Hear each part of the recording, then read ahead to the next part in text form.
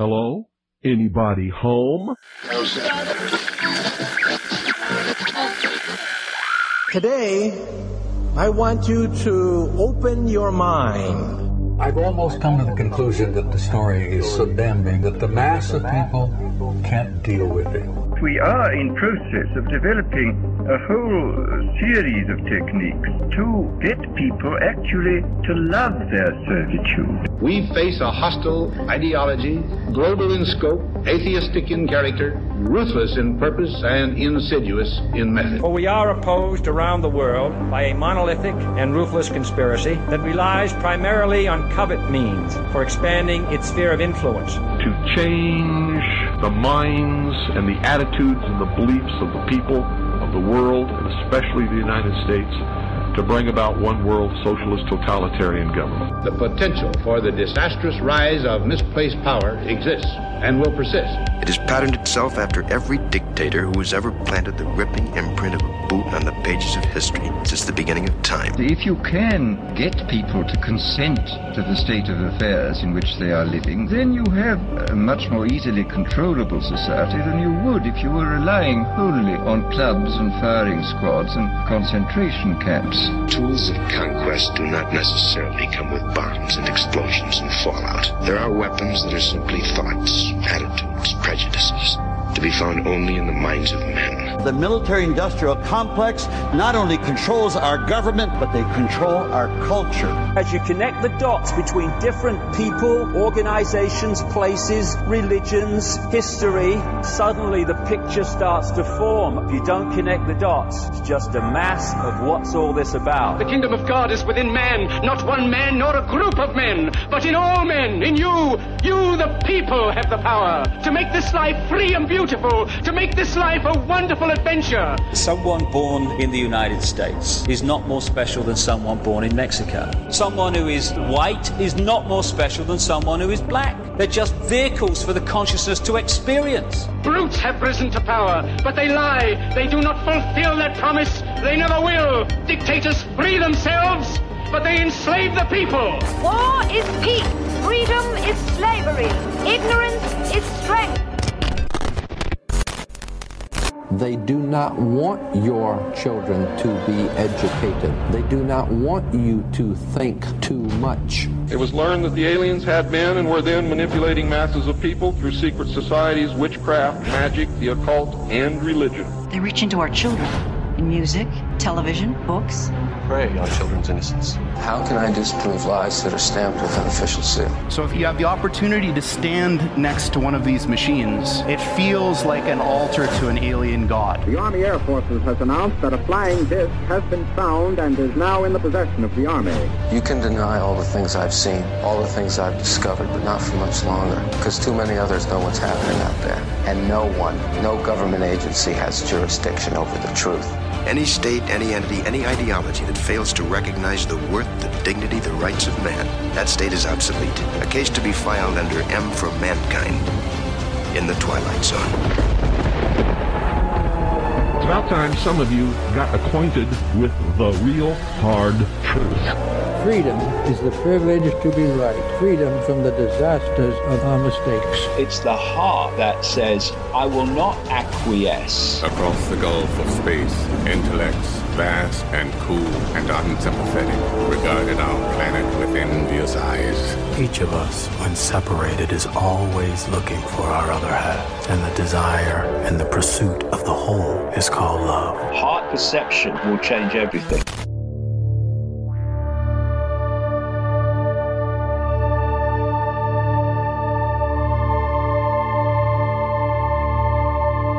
Broadcasting from the Sonoran Desert in the great state of Arizona, I'm Ryan Gable, your host, and this is The Secret Teachings Radio.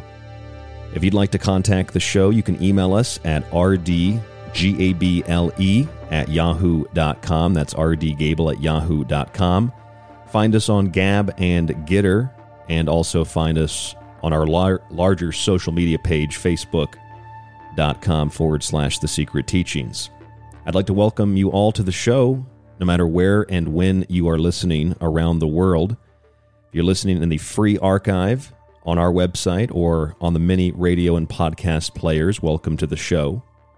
A special welcome and thank you to all of you listening in the advertisement-free archive with the private RSS feed and the download feature in the embedded player on our website, along with our montages and digital books. When you subscribe, you get access to all of that, and all of you who have subscribed certainly support this show and help us to do what we do Monday through Friday, 5 nights a week, here on The Fringe FM. Visit www.thesecretteachings.info for that, as well as my books, our affiliate sponsor, Pro One Water Filters, and you'll find a link there, but you can also go to Patreon to find the show. Patreon.com or the link on our website for behind-the-scenes content and more. Just search The Secret Teachings.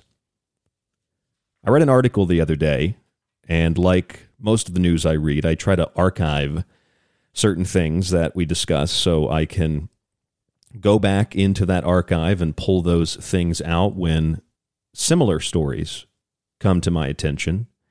And over the years, we've discussed so many different things that my attention is pulled in endless directions, and maybe sometimes it becomes difficult to identify what this show really is.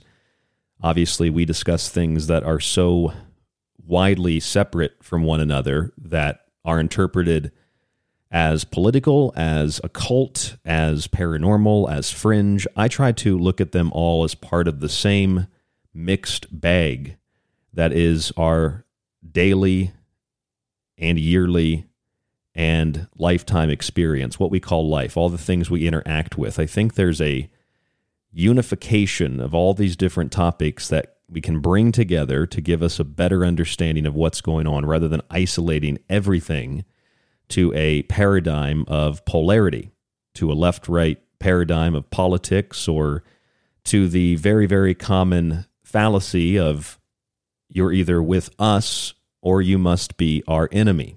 And you could be with us or you could be our enemy, not just in politics, but in things that, although they are political, they're not always a political subject. They could be things that are scientific. They could be things that are fringe and things that are paranormal. Paranormal investigators, they don't like you questioning what they investigate any more than scientists like you questioning their findings or their theories.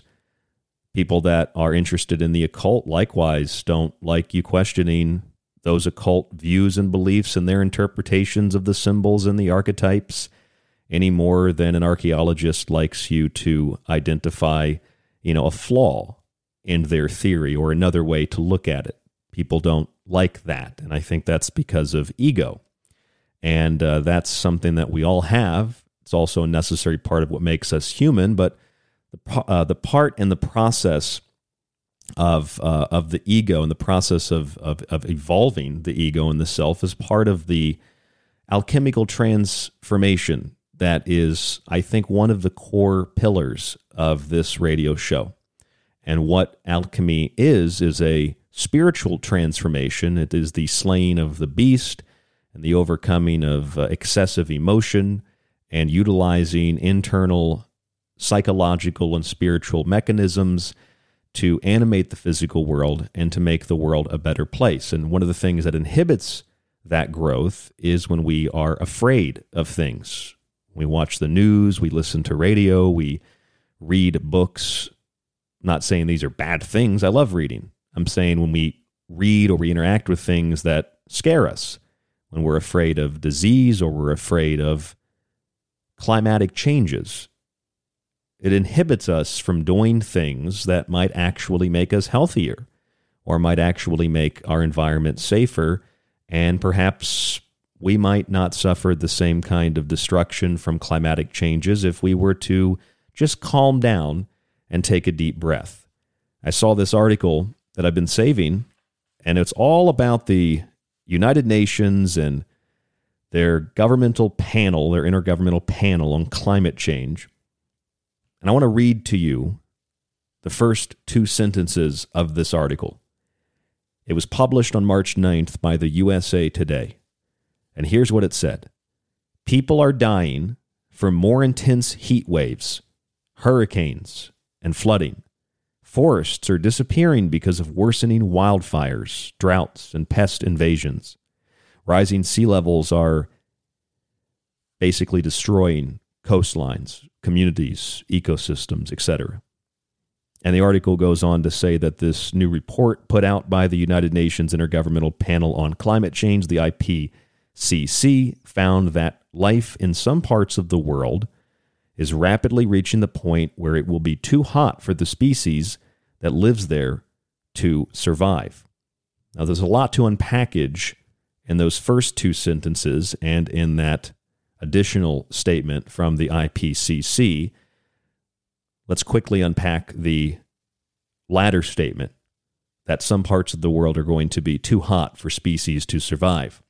When I first moved out here to Tucson, Arizona, we have a little, it's like one of those boxes that you put on the TV and you can get some of the local TV stations. It's kind of like an antenna, but it's not really, I mean, I guess it has an antenna, but it's some kind of special little device that somebody gave me. So we get like 8 channels. And I turned on the local news just to see what was going on in Tucson. And as some of you might know, here in Tucson and just south of us into Mexico and a little bit north of the city, and there are some up in Phoenix as well, but we have these beautiful saguaro cactuses here, or the saguaro cacti. These are the famous cacti that you see in the silhouettes and in a lot of Western movies, and they only grow here in the American Southwest and in Mexico. And the news report was saying that these cacti are being affected by climate change, and that if we had more water here in the desert, that these cacti might be able to grow a little bit better, and they might be able to reproduce a little bit more easy, and maybe we would have more of these saguaro. And the whole idea was we need to bring more water and reduce drought in the desert. Well, sure, I mean, we live in the desert here, so obviously if you live in a desert, you've been to a desert, there's not a lot of water. Regardless of really what the climate does, if you're in a desert, it's a desert. There's not a lot of water. But here's the idea that struck me. The idea was, wait a minute. They're saying that in order to save these cacti, we need to basically alter the desert environment. And I thought, if you're altering the desert environment, it's no longer a desert environment if you're bringing more water to the desert.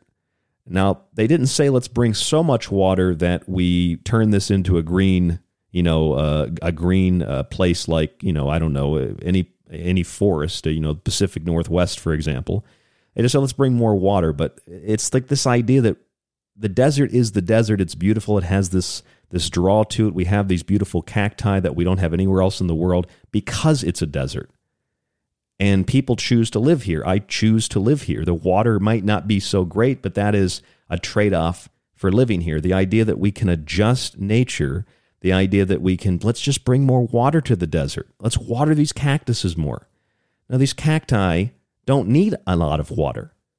I mean, we know a cacti, it absorbs the little bit of water it gets and it sustains itself for long periods of time.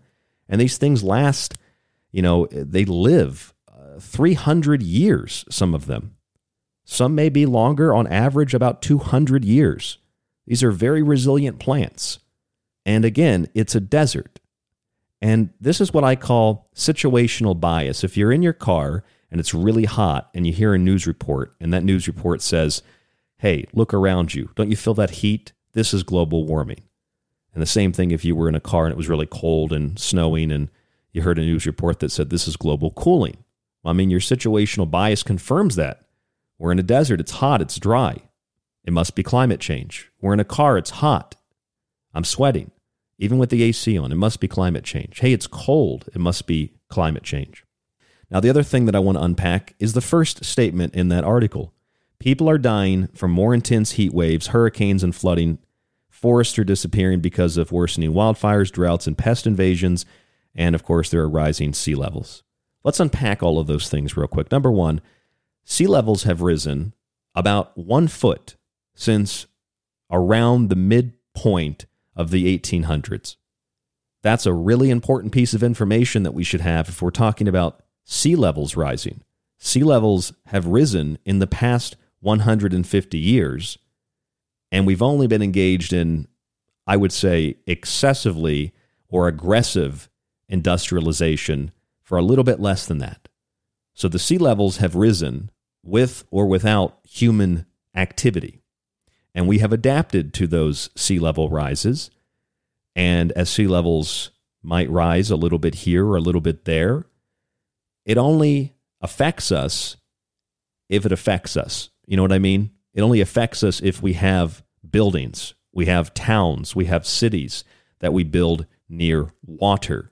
You know, I grew up in Florida, and I had probably a dozen or so experiences with hurricanes. And, you know, the rest of the country watches as these hurricanes strike Florida. That's where I was in St. Petersburg, Florida. And we'd always get the storm surges, and a lot of St. Petersburg would flood. But that's because St. Petersburg, a lot of it is built on artificial fingers that are built off of the little tiny peninsula that is St. Pete. And then they build more of these artificial fingers off of this peninsula. So it's a peninsula on the state, which itself is a peninsula.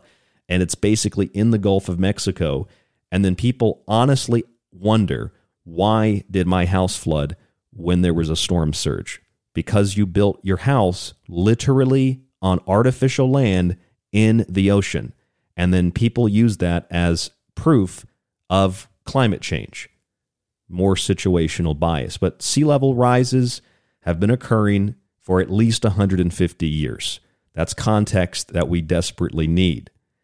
The USA Today and the IPCC tell us, and this is part of the alarmism, this is part of the fear and the terrorizing of the entire world population. You hear this almost every day.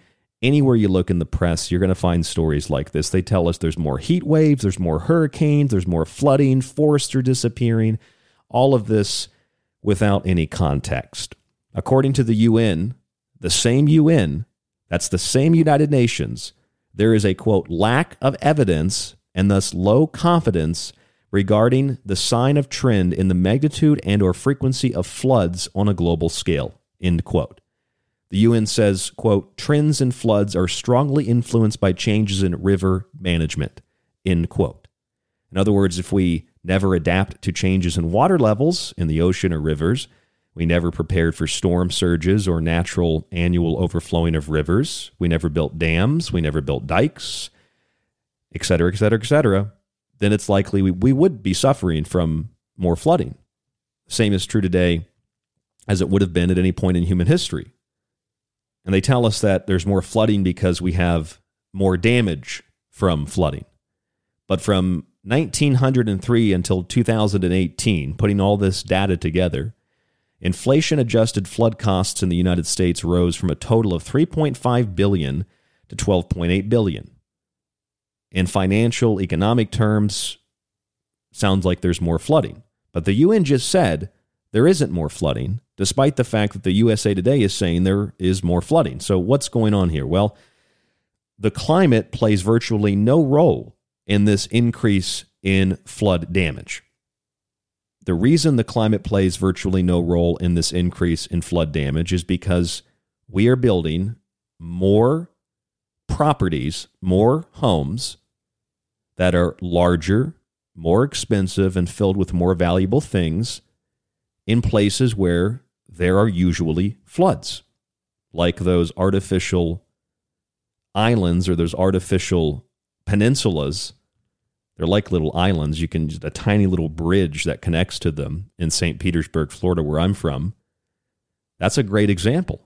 And when those houses that are usually very large, I had friends that lived out there. One of them had a much smaller house, but there were houses on his street that had 3 or 4 stories, big balconies and 3 or 4 fancy sports cars in the driveway, and they were literally living in the Gulf of Mexico. And then hurricanes would come through and just blow part of the house away. And then, oh no, it's climate change. No, it's you built your house in the Gulf of Mexico, right? There are 750% more housing units as of 2017 compared with 1903. And those housing units are in places that flood And when those places flood and those housing units are damaged, they're bigger, they're more expensive, more valuables. That's why we've seen an increase in flood damage. But floods, generally speaking, have not increased. And if floods have increased in one area, they've decreased in other areas. This is part of a natural cycle. In fact, the cost of flooding based on the percentage of GDP, gross domestic product, from that same time period, 1903 to 2018, has actually declined. So they can tell us there's more flooding, and there might be in one area or another. We might have a lot of attention focused on one area or another, but in reality, there's actually less damage done in terms of GDP, even though there's more damage done to individual expensive houses. Like, to give you an example, if we build, keeping things very simple, because my mind doesn't work with numbers very well, but let's say we build 10 houses, and one of those houses is $1 million, and the other 9 houses are $10. And a hurricane comes through, and for whatever reason, the hurricane destroys the one house that's $1 million. And the other houses that are $10, they're not damaged. So the damage was $1 million. That gives kind of a wrong idea, don't you think? If one property was damaged, that's where the increase in the cost came from the storm or the flooding. Same thing with fires. More people building more homes that are more expensive and larger with more valuables and high-risk locations. They say that fires are increasing, worsening wildfires. But the number of acres burned by the millions has actually declined since the 1930s and declined very sharply. Globally, the area burned has declined from 1.9 million acres, 1.9 million square miles, to 1.4 million square miles over the last 100 years. There's been a decline in the millions of square miles that have been burned in wildfires. And despite an increase in crop and pasture land burned, because we have more of it, areas of disturbed lands or recovering lands that have been burned have actually declined. And overall, there's been a steady decrease in fires and a decrease in damages over the last century of about a third. And this is in large part due to things like forest management, including the creation of fire breaks that the lovely liberal people in California don't like, because we don't like to interfere with nature, but we don't understand why there are fires that tend to sweep through various parts of the state and burn multi-million-dollar homes. Well, maybe you should work on some forest management in California. Same thing, we see pictures of hurricanes flooding streets. They're causing these floods, and we see storms and tornadoes. And my friend Joseph Lavelle, who's with us tonight on the show in just a moment, he was saying there was a tornado in New Orleans. We see all these things, blowing debris, torrential rain, people stocking up on food and water. It's easy to think that storms are getting worse. But in reality, storms are not getting worse. Storms are actually getting less severe in most of the world. And we're actually able to adapt to these storms, and we're able to adjust to things like flooding and fire and things like, they tell us the forests are disappearing, but in reality, the forests are not really disappearing. We've got about the same forest coverage today that we had 20, 30 years ago, and there's a lot of reasons for that. We plant more forests. We preserve a lot of forests. We have places where, we might get wood from trees, but those are kind of like, protected areas that are, they have trees that are grown specifically for that reason. And, you just put all this together and you recognize, the world isn't what we were told it was by media, and the world certainly isn't what we're told by the IPCC. The world isn't falling apart. There are not, more fires and floods and natural disasters. In fact, far less people die today than they have at any point in the last 100 plus years from natural disasters. I think the number of people that die today is somewhere around like 5,000 a year. It might have been 3,000 last year. But back in the 1920s, it was 500,000 people died in natural disasters. You'd think with climate change, we'd have more people dying, but we actually have less people dying. The reason for that? Because humans adapt, because humans innovate, because humans use their knowledge and their wisdom and their intuitiveness, and we adapt to these environmental changes, whether they're natural or maybe even if they are man-made. We've had a reduction in climate-related deaths. We've had a reduction in so many of the bad things and an increase in so many of the good things, like CO2 has actually made the world a greener place. CO2 actually prevents plants from losing water, therefore preventing droughts. And when we have droughts in some places that are increased and we focus on that, droughts in other places because of precipitation change, those droughts can actually end. We need to obtain some perspective on this, because if we don't, we're going to make, as we already are, a lot of really bad decisions and spend a lot of money, trillions and trillions of dollars that could be used for other beneficial things in the process, and that's going to make the world a much worse off place. And part of that is something that we're all feeling right now, the increase in gas prices, and we're told if we just switch to electric, the world will be a better place, and we will save all this money, and we will be able to have a cleaner environment, although we have less pollution today than we did 10, 15, 20, 30, 40, 50 years ago. Less sulfur dioxide, less things in the atmosphere that are man-made pollutants and toxins. Tonight, we're going to talk about fossil fuels and the idea that switching to electric can be the solution to all of our climate problems, when in fact, switching to electric might actually make the problem worse. We're going to talk with our good friend Joseph Lavelle tonight here on The Secret Teachings about electricity and the switch to this so-called renewable energy in these electric vehicles. I'm Ryan Gable. This is The Secret Teachings. Stay with us, Joseph, when we come back. It's The Secret Teachings Radio, one of the homes of the original Super Bowl analysis, exclusively airing on KTLK Digital Broadcasting, The Fringe FM. The Secret Teachings is finally available on nearly every podcast platform, from Apple to Spotify and Podcast Addict. Also available is The Secret Teachings Weekends, our 1-hour Saturday morning show. Search the name and start listening today for free. Or if you want to avoid those annoying ads, head on over to thesecretteachings.info and subscribe to the ad-free archive. It's got old shows, new shows, and you can also download Ryan's digital books. Subscribe today. What are you waiting for? The end of the world? If you enjoyed The Secret Teachings and want to hold years of my research in your hands, visit our website and grab physical and digital copies of my books. Occult Arcana will introduce you to sacred myths, folklore, magic, theology, and alchemy. The Technological Elixir will take you from transhumanism and AI to black goo and UFOs. And Food Philosophy might just change your mind about what we call food, germ theory, and geoengineering. Remember, shipping is always included with the books. Visit www.thesecretteachings.info and get your copy today. The Secret Teachings is now on Gab and Getter. Search Ryan Gable on both to find the show, or stick with The Secret Teachings in the metaverse.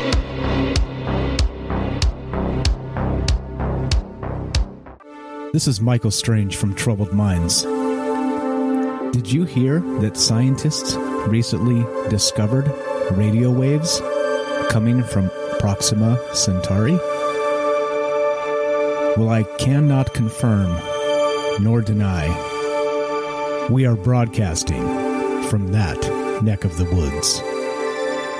You are listening to KTLK, The Fringe FM. Are you intrigued by Paranormal Talk Radio? You'll love the new Paranormal Radio app from TalkStream Live.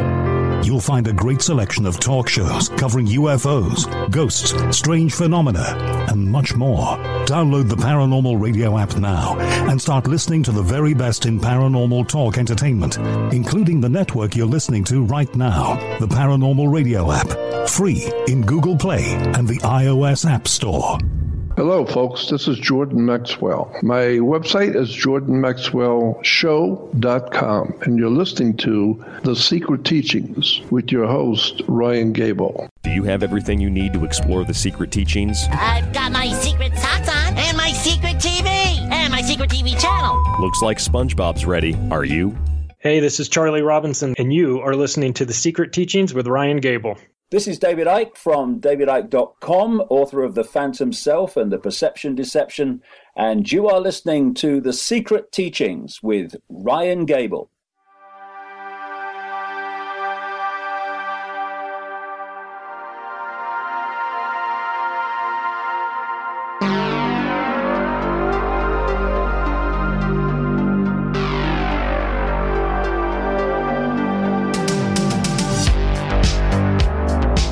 You are listening to The Secret Teachings Radio. I'm your host, Ryan Gable. Thank you so much for joining us this morning, this afternoon, tonight, whenever and wherever you are listening around the world. We'd also like to welcome new listeners on KPFV 98.1 in Pahrump. Going to be playing The Secret Teachings.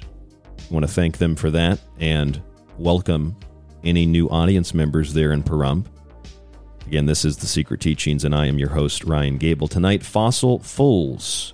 It's electric. We have this idea that we can switch to electric everything, and this will save the planet. Now, there's a lot to unpackage there. We're not going to do it all tonight because we don't have time, but we need to think about what it means to switch to all electric.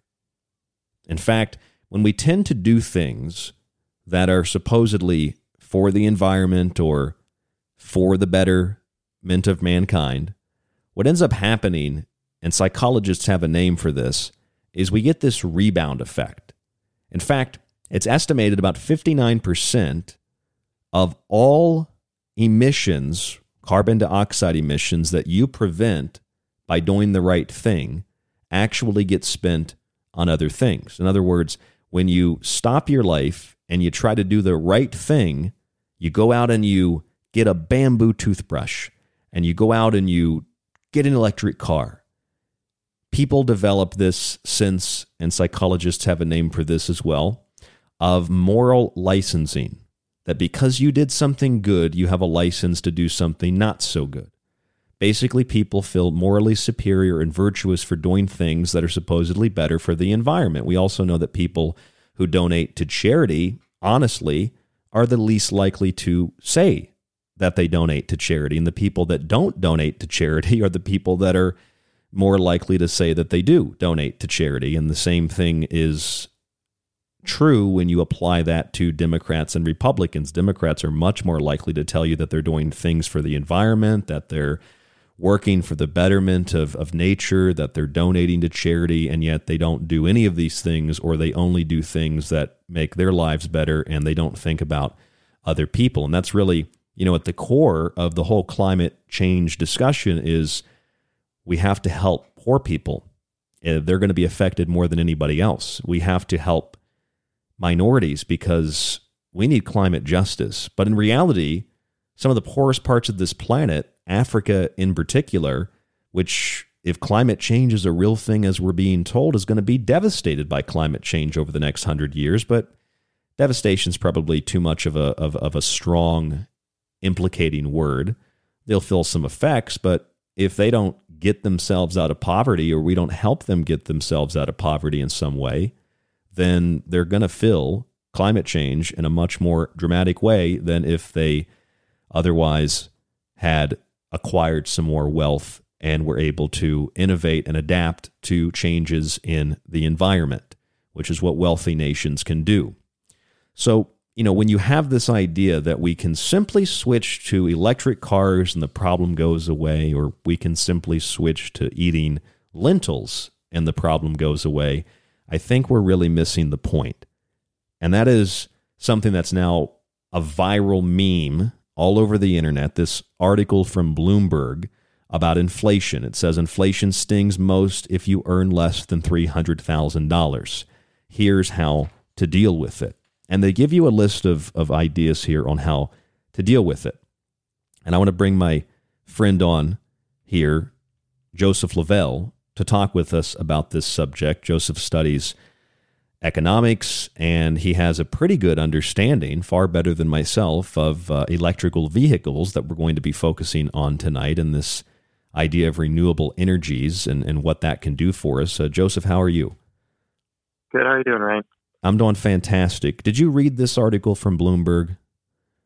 I had not read it yet, but it sounds pretty insane.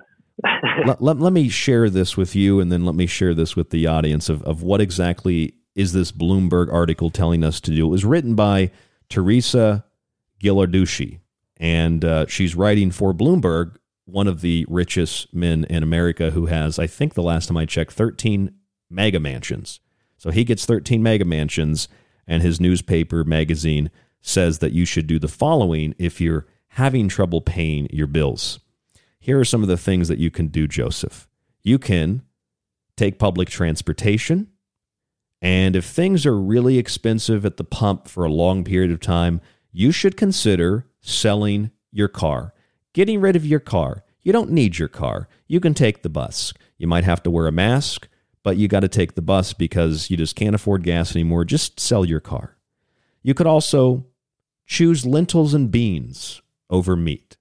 Personally, I've got no issue with that, but I don't think I should be taking meat out of the mouths of other people. I think people should have a right to choose what they're consuming.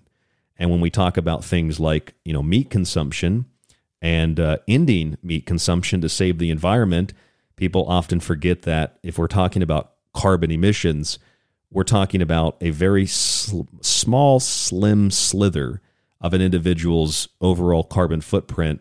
We're not talking about removing half their carbon footprint, as a lot of vegans believe or vegetarians believe. We're talking about removing a small, slim slither of their food carbon footprint, which is a much tinier segment and much tinier percentage. We're talking in, almost random numbers here, insignificant numbers, but this is what we're being told to do. Sell your car, take public transportation, eat lentils, and of course, if you have a pet, you might want to consider those costly medical needs and not paying them and letting your pet die. So this is what we have, Joseph. We have sell your car, take public transportation, eat lentils, and if your pet is a little sick, feeling under the weather, just let them die because you don't have enough money to take care of your pet. I mean, this doesn't sound like it has anything to do with the environment. It sounds like elitists preaching to the rest of society on how they should live and how Bloomberg can have 13 houses, but how you should kill your dog and eat lentils to save the planet. This is a little bit megalomaniacal. Right, and wasn't the point talking about how to deal with inflation, not really dealing with the environment? Well, precisely. And then they weave that in, right? They weave in the environmental angle, just like with Ukraine. In fact, I still have the meme on my computer. I don't know if you heard me read this before. It says, yes, gas prices are high, but hey, we can choose to travel less. We can choose to carpool, bicycle, walk, and take public transportation. Ukraine cannot. I don't know what that means because I've seen plenty of Ukrainians bicycling and, driving cars in the middle of all of this. And basically what they've done is they've just recycled climate propaganda for war propaganda. And they're using that for now inflation and gas price propaganda. It's the same propaganda, whether it's the environment, inflation, or war. The solution to everything. We can stop Putin. We can fight back at the pump. And we can save the environment if we just eat lentils and sell our cars. It's the same argument every single time we turn on the news. I'm wondering where that argument's coming from. Yeah, it sounds like somewhere beyond the boundaries of the United States for sure. It's something that would be a global progressive idea, not really something that most Americans would think about on their day-to-day lives of how I'm going to deal with inflation. I'm just going to kill your dog, cat. Kill my animals, stop eating meat, don't drive my car so I don't have to get to work. I'm just going to hunker down. Basically, inflation is too bad, so let's have a monetary lockdown of America rather than a health lockdown of America. This is the next phase. As we said before, it is a pivot from a pandemic pivot to a geopolitical pivot and an economical pivot that will then, of course, it's all interconnected and like a revolving door will pivot back around to potential so-called outbreaks of disease. And it'll just be a usage of disease and war and economic issues that will slowly bring us into the Great Reset that doesn't exist. But I do have a copy of Klaus Schwab's book here called COVID-19 and the Great Reset. And that is what this is all about, because they tell us on the WEF's website, you're going to eat less meat. You're not going to have a car. You're not going to own much, but you're going to like it. And that's what this is all about. It doesn't matter if it's war. It doesn't matter if it's inflation, gas prices, or it's climate change. It's the same argument. It's the same talking points. And I think that is a really obvious thing by now. I wish more people could see how these talking points are the same across a seemingly vast spectrum of different topics and different events and different things that we experience in our daily lives. It's the same talking points. It's coming from the same place. Exactly, and you have different agencies like the International Energy Agency, the IEA. They just put out a press release on, I believe it was March 18th, outlining a 10-point plan to cut oil use. And they say that developed economies, so advanced economies, because we can afford it. You know, these developing economies, they can continue to use fossil fuels and continue to use oil. But they put out this 10-point plan. What was interesting to me, caught the eye of a lot of other people too, was point number 3. They propose car-free Sundays in large cities. So I did the math on this proposal here. They say that it would save, what was it? It was 0.4 million barrels per day if you eliminated just one day of driving. So that's across all of the advanced economies in the world, so mostly Europe, United States. So if we divide 0.4 million barrels per day into the 45 million barrels per day that advanced economies use in the world, you get 0.9% of all oil use.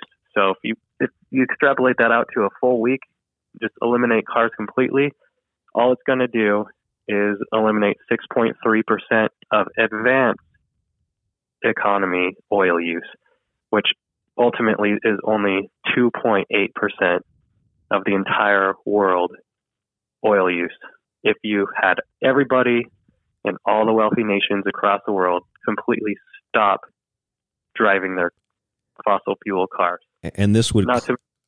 I'm sorry, go ahead. Oh, I was just going to say, not to mention, if you switch to electric, you're still using fossil fuels to produce all of the components that go into that. Yes, and we're going to discuss that in detail tonight as well. Again, the show is Fossil Fools. I'm Ryan Gable. This is The Secret Teachings. We have Joseph Lavelle with us tonight to discuss these things. And you're right. I'm glad that you did the math on that. It is such a small percentage. This is where we get into, I think, a fallacy and we miss a lot of context, because people will talk about how if we do this with cars, if we do this with planes, if we do this with meat, if we do this with maybe getting rid of our animals, all these little percentages that we can chip away at the oil usage and fossil fuels and carbon emissions, we could maybe, stop global warming. But the thing is, if you think about it for a minute, what we're basically being told is you can't drive anymore, you can't fly anymore, you don't have access to eat what you want to eat despite the abundance of food in the world.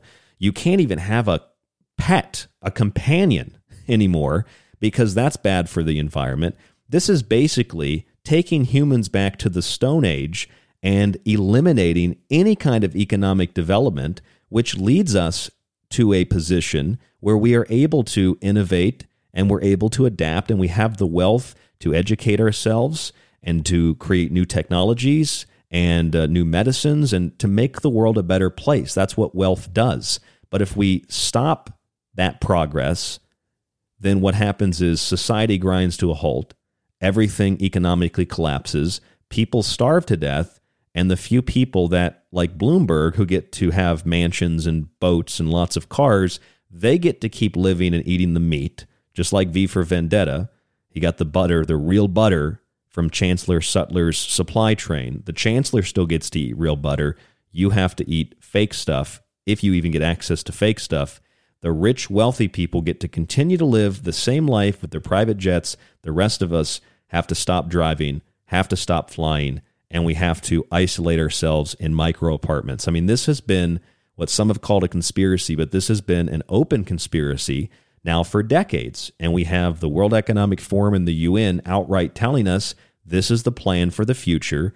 And we always wondered, how is this going to be rolled out, Joseph? How are they going to get people to stop driving cars? People love cars. We got so many TV shows about cars, from the old, Pimp My Ride with, I think it was Ice-T, to all the, the Top Gear and all these TV shows people love. And people love fast cars and movies, and they work on their cars. But how are we going to get people to stop driving? Well, let's just incrementally introduce the idea that maybe if gas is too high, sell your car eventually, but in the meantime, just don't drive on Sundays. I mean, I would imagine the economic, impact from that would be far worse than the reduction of a few million barrels of oil. For sure. And you also have lifeblood of a lot of governments revolves around oil consumption too. It's like 25 cents of every gallon we use on gasoline goes to the federal government, and then each state tax on percentage or X amount of cents per gallon goes to the states too. So that's a revenue source for them that just dries up. But then we get into the other aspect of things, which the federal government doesn't really need tax money when they just print it. So, as you pointed out as well, U.S. H.R. House Resolution, that is 6968, this so-called importation ban on Russian energy, including oil. If you look at the document, it explicitly says that it does not halt contracted or agreed upon oil from entering the country, which is virtually all Russian oil. So the ban is just a worthless PR stunt that justifies increasing prices and what will likely be record profits for oil companies, while the blame is placed on Putin. And in the case of the 1970s, Putin is now the new peak oil scare. And these companies are going to make a lot of money. Not to mention, and we discussed this on our show, No Oil for Blood, that the U.S. is already permitting over 13.9 million acres of land that is available and permitted to companies to drill on in the United States, not to mention offshore as well. But 13.9 million acres are not even being utilized that are already permitted, and the oil companies are coming to Joseph Biden and saying, hey, we need more permits. But they've got 13 plus million acres they already can drill on. So what is the issue here? I mean, we've got so many different elements that just look like it's an artificial situation, just like in the 1970s, except this time it's a little bit worse. Yeah, and everyone's pointing the finger at each other. You have the Biden administration pointing the finger at the oil companies, saying, hey, you've got all the permits that you need. And then the oil companies are pointing back at the administration saying, well, we don't have the ability to develop the infrastructure to build pipelines to get the oil from places where you have given us these permits back to market. But another thing that people don't realize with the oil companies is that when they have reserves in the ground, it increases the value of their stocks to investors. Investors are willing to lend more money because they say that they have these oil reserves that are untapped, so it's future revenue. So they're holding on to them. Yep. They're driving up their stock prices by holding on to them as an asset on their books. So basically what you're saying to me is that the current White House, which is very opposed to fossil fuels and oil companies, is actually making fossil fuel companies a lot richer. Exactly. It's just good. I mean, if you look at the Obama administration, the same sort of a thing happened with the shale oil, with the stock buyback programs that were going on with the easy money by the Federal Reserve, and they were able to buy back shares, all the cheap money floating around, buy back shares, push up prices, and have these artificial high record profits all across the board. It wasn't just the oil industry, it was pretty much every industry. But we see a similar situation, but with the oil companies right now, with holding on to these permits that basically add assets to their balance sheet. And this has also been happening with big corporations. Remember the so-called lockdowns that encouraged, and in fact, in some cases, people were threatened or fined for doing the opposite if they opened their business or whatever, a small business. People were encouraged and threatened to go to big box stores to shop, and that was primarily, and I'm not a conservative, for the record, for anybody listening who's new, but that was primarily left-leaning liberal states and governors that encouraged, don't go to small businesses, go to big corporations.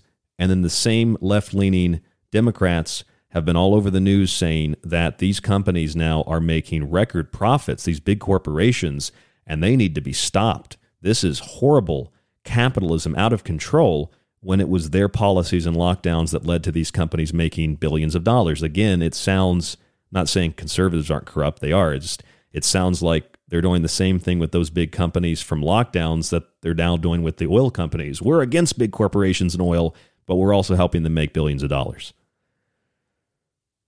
Absolutely. It's a roundabout system where both sides, Republicans and Democrats, are both guilty. Absolutely. Perpetuating the system, and they play off of each other. They play off of public perception, and it's all political theater to enrich each other.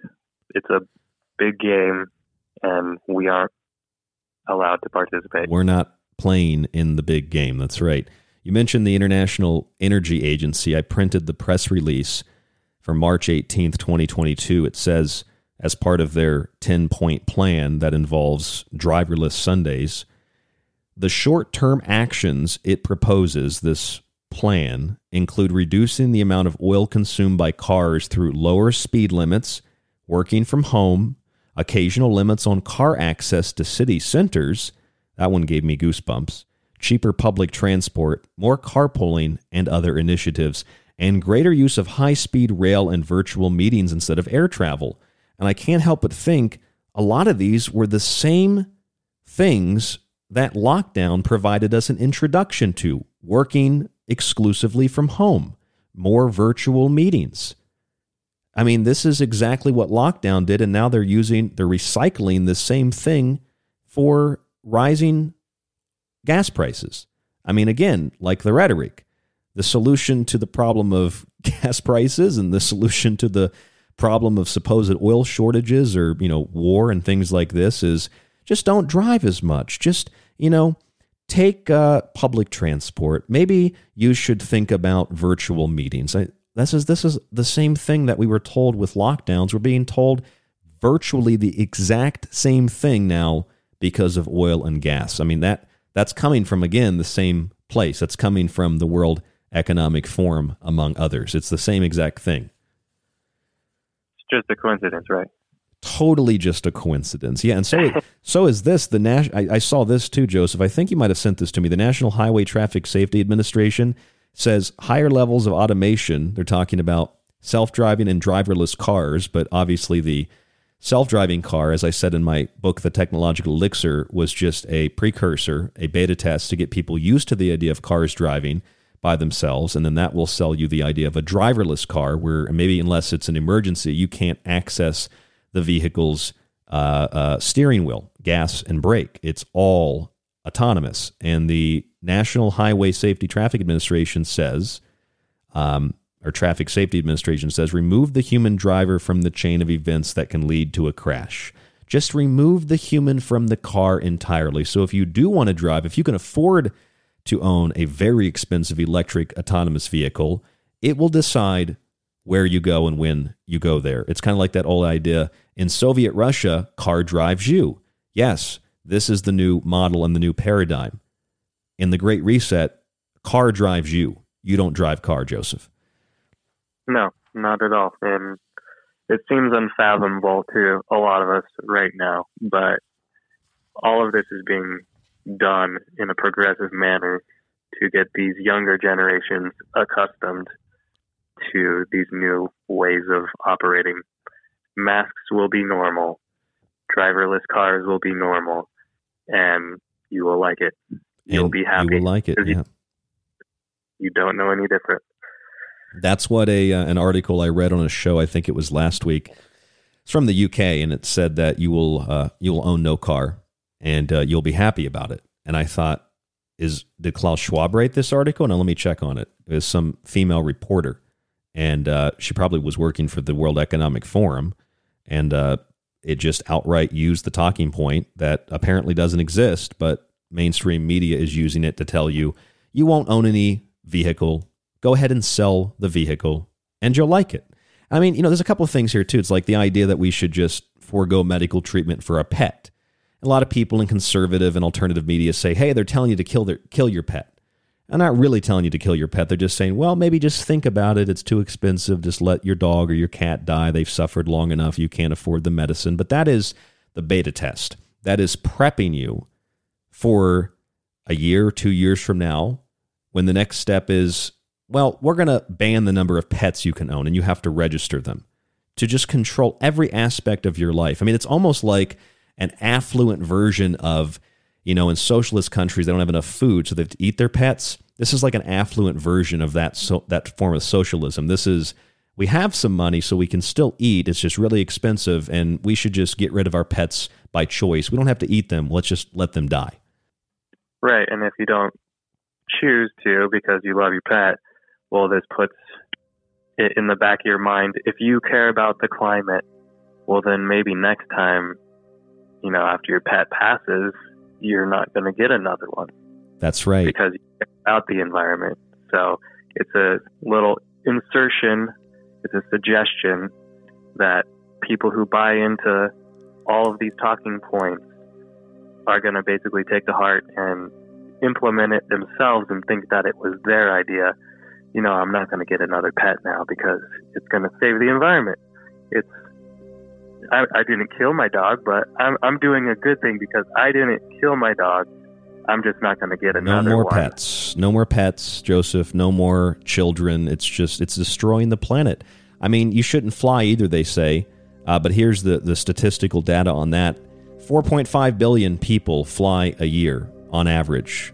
And if you decided that all 4.5 billion people just wouldn't be allowed on a plane or by choice they chose not to fly, it's estimated that would reduce the overall temperature over the next 100 years by 0.05 degrees Fahrenheit.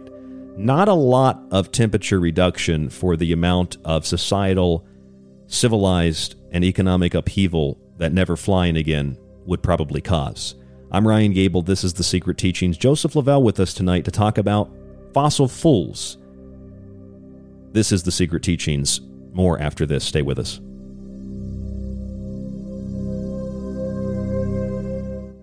The Secret Teachings is finally available on nearly every podcast platform, from Apple and Spreaker to Spotify and Podcast Addict. Also available as TST Weekends, our 1-hour Saturday morning show. Search the show name and start listening today for free. And if you want to avoid those annoying ads, visit www.thesecretteachings.info and subscribe to our ad-free archive with some of our older shows included. You'll get a private RSS feed and access to the montage archive and my digital books. Subscribe today or listen to the free show archive at thesecretteachings.info. If you enjoy The Secret Teachings and want to hold years of Ryan's research in your hands, grab a physical and digital copy of his books. Occult Arcana will introduce you to sacred myths, folklore, and alchemy. The Technological Elixir will take you from transhumanism and AI to black goo and UFOs. Food Philosophy will change your mind about what we call food, germ theory, and geoengineering. Visit thesecretteachings.info.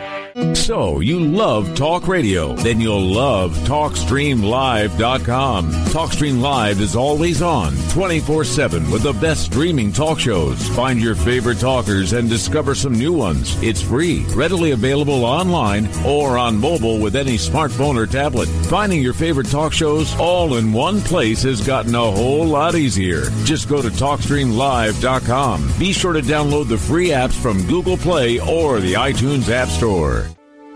This is Michael Strange from Troubled Minds. You are listening to KTLK, The Fringe FM. You are listening to The Secret Teachings. To contact the show, to share information and your opinion, or give recommendations, email rdgable@yahoo.com. Visit the Facebook page, facebook.com/The Secret Teachings, or visit the website at www.thesecretteachings.info. People ask me all the time what they can do to take control of their lives when facing a daily onslaught of dis and misinformation. I say take control of your body and mind with water filtration. Visit www.thesecretteachings.info and click on our affiliate sponsor link with Pro One water filters at the top of the page to search for a water filter for the home, camping trip, and even the shower. They filter countless contaminants and make a wonderful gift for friends, family, and yourself. That's Pro One water filters at thesecretteachings.info. You're listening to The Secret Teachings. For more information on the show or to contact Ryan, visit thesecretteachings.info or email Ryan at rdgable@yahoo.com. Hey there, this is Greg Carlwood of the Higher Side Chats, and you're listening to The Secret Teachings with Ryan Gable.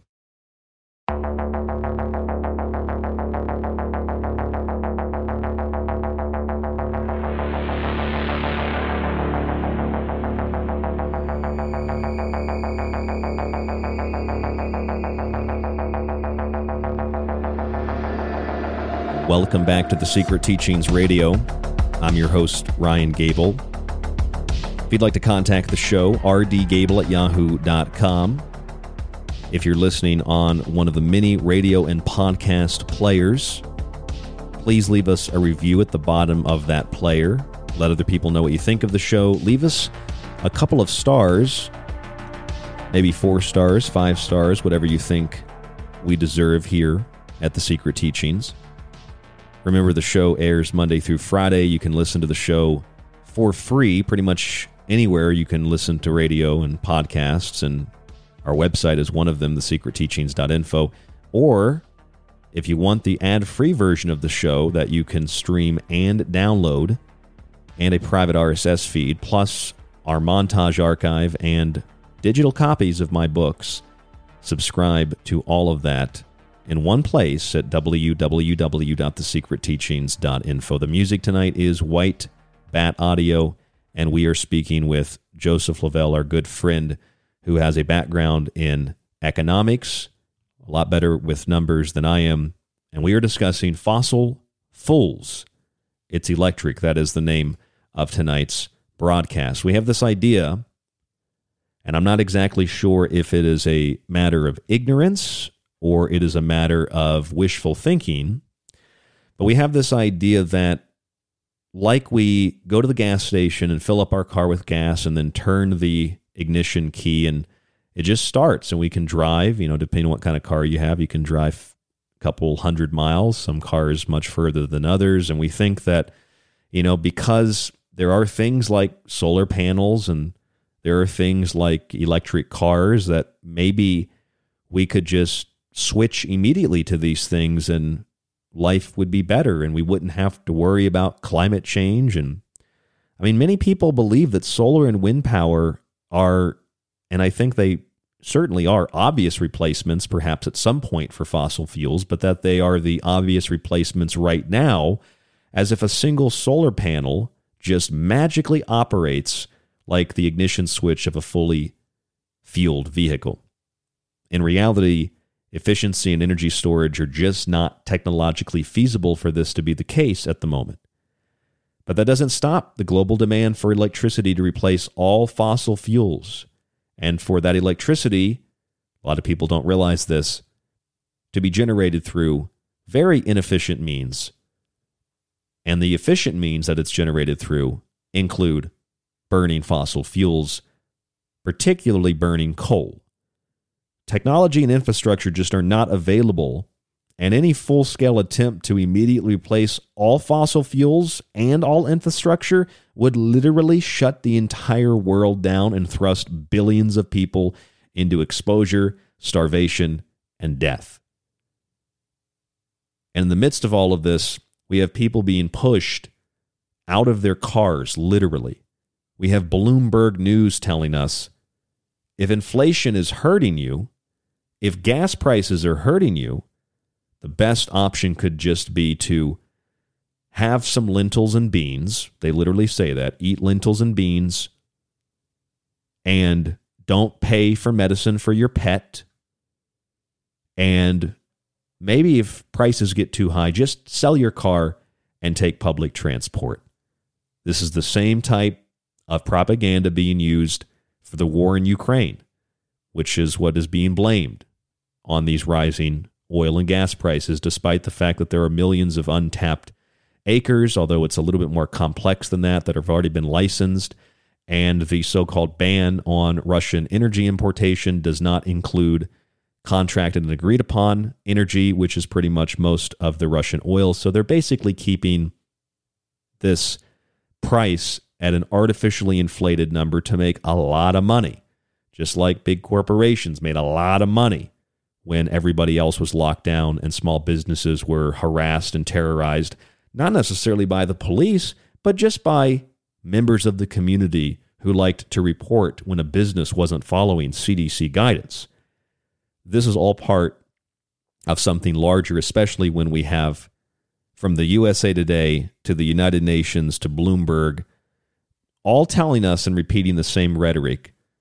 The environment is falling apart, floods, fires, droughts, storms, and if you want to save the planet, don't have pets, don't have kids, don't drive, get rid of your car, and eat lentils.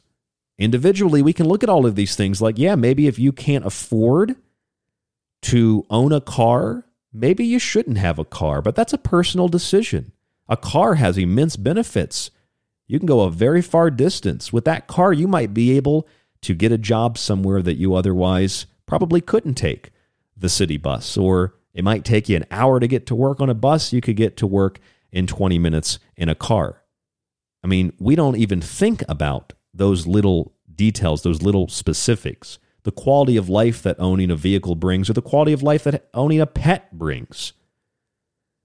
It's almost as if we're being conditioned to believe that not only should we not drive, we should not take vacations, we should not have personal decisions in the way that we live our lives in terms of transport, where we go, what our job is even, but that we should do things, from home and connect to this digital environment and disconnect from social situations with others. And we should pretty much just give up everything that makes us human, everything that has made life better in the last 50, in the last 100, 150 years, etc., because life has gotten immensely better, but we're being conditioned to think that life is getting worse, despite the fact that less people die from climate disasters. There's actually less flooding, less fires, there's less severe storms. Damage increases because we have more expensive things, bigger things, more valuables in the path of floods, in the path of fires, in the paths of hurricanes, etc., but deaths are actually decreasing, and our exposure to these things are decreasing because we have more money. We become wealthier to adapt and innovate to be able to deal with these climate things, whether they are man-made or whether they are natural. When we have development and we have wealth, not only does that make life overall better, but it allows us to adapt to things that in some places that are more developing, that are maybe considered third world, the number one thing on the average person's mind is, where are they going to get food? Do they have access to clean water? They're not concerned about the environment because they need to get food or they're going to die. It is the most basic survival instinct. So it is incredibly arrogant and incredibly elitist to suggest that the rest of the world does not develop and the developed world stops development and we grind to a halt and then allow technocrats and billionaires like Bloomberg to decide where progress takes us next artificially. And it's not going to be taking us anywhere in our cars because we're being told by the National Highway Traffic Safety Administration, you're going to be out of your vehicle. And the International Energy Agency and their 10-point plan, which involves no driving on Sundays suggests the same thing that we experience with COVID lockdowns. Work from home. Do everything digitally. They also say that we won't have access to city centers, in cars on certain days. Cheaper public transportation. Just take public transportation, wear a mask while you do it, of course, and reduce your speed so you can't go where you want to go as quick as you want to go within the speed limit. I mean, this is all just recycled propaganda and psych warfare. Tonight with us is Joseph Lavelle. Joseph has studied economics for some time. He's a lot better with economics and numbers than I am, and he was talking to me on the phone the other day. We were discussing electrical vehicles because I was reading about these electrical vehicles, and I think they really are the pinnacle of the arrogance and the tax write-offs for the wealthy and the benefits for the wealthy when we have people that can purchase a $50,000, $60,000, $70,000, $80,000 electric vehicle that then lecture people that can't afford to put gas in their car that they should get an electric vehicle because it'll save the environment. I mean, the arrogance, the conceit, the ignorance, it is absolutely stunning, Joseph.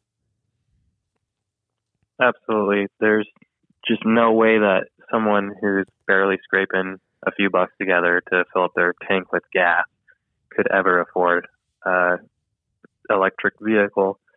You have just the average household income in the U.S. is $67,000, and to basically spend your entire year's wages on an electric vehicle would be irresponsible. To basically mortgage your future and your financial livelihood on something that is ultimately only going to, 2.84% reduction in oil consumption. And that's assuming an electric vehicle doesn't use any oil in the production of that vehicle at all. I mean, electric vehicles have tires, which are made of oil. There's components that have to be mined. There's no such thing as an electric earth mover or tractor or all of these heavy equipment, machinery, mechanisms that have to be done to basically mine all of the heavy rare earth metals out of the ground. So just to basically say, oh, well, you're not able to afford an electric vehicle, then you can't drive at all. You should have to stay at your house and work from home and not leave your house. Let's go back to the lockdowns for you. So basically, they market these cars as having zero emissions, but in reality, it's the exact opposite. If you have a gasoline-powered vehicle over its lifetime, when everything is factored in, and we've had these vehicles for a long time, and they've gotten immensely more fuel efficient, both because of the types of gasoline we use, the types of engines that have been built, and the cars obviously have gotten a lot lighter with different materials over, the last 50 years, since the 1950s and 60s, they've gotten lighter, more efficient. So we've had a lot of investment in new types of technologies and whatnot for vehicles. So when you factor all that in, the average car that is gasoline powered, Joseph, I found emits 34 tons of carbon dioxide. That's the production process. That's the ownership of the vehicle, etc., up until the point where the vehicle is no longer, drivable. It varies per car, but on average, it's 34 tons of carbon dioxide. We're being led to believe that electric cars produce zero emissions. But like you just said, I mean, the tires are oil, the earth-moving equipment to mine and to haul these materials that they have to, dig out of the ground to make these cars and their batteries, those aren't electric, so there's emissions there. When you factor all of that into the electric car equation, an electric car doesn't emit zero emissions. It actually emits about 26 tons of carbon dioxide. Now, you can say, well, that's a lower amount than a gasoline-powered car. And it is. But there's context missing because even though it's a 24% reduction in emissions, you have to factor in some other things that aren't factored into that equation overall. And that is, you usually can't drive as far. So you have to charge your vehicle, and that electricity is being produced through burning fossil fuels. When you factor that in, and you factor in that most people don't keep their vehicles more than, the average person who can buy a car like this does not keep their vehicle for more than a couple of years before they trade it in. What that means is you're looking at about the same amount of emissions, if not more, considering that when more people purchase these electric cars and plug them into the electric grid, that's more demand for electricity, more fossil fuels burned. You end up with more carbon emissions from these electric vehicles because the technology is not presently there, and that is present in the price of these vehicles and the components in order for them to be accessible to the average person. And the battery life isn't as efficient, and there's a lot of other factors that go into this. But talk to us about this electric car scam, and talk to us about these emissions, because overall it's a small reduction, 24%, but that gets eaten up really fast when you factor in all of these other unfactored elements into the equation. Right. So basically with work, like let's use trucks, for example, you cannot defy the laws of physics. Work is a physics equation. It's force over distance. And you basically have to use the same amount of force over a certain distance to get the work done. So trucks are good for hauling things, whether just people or if you want to haul, say, coal to a coal-fired power plant. Let's use a Ford F-150 as an example. They've got 3 different engine types you can choose from.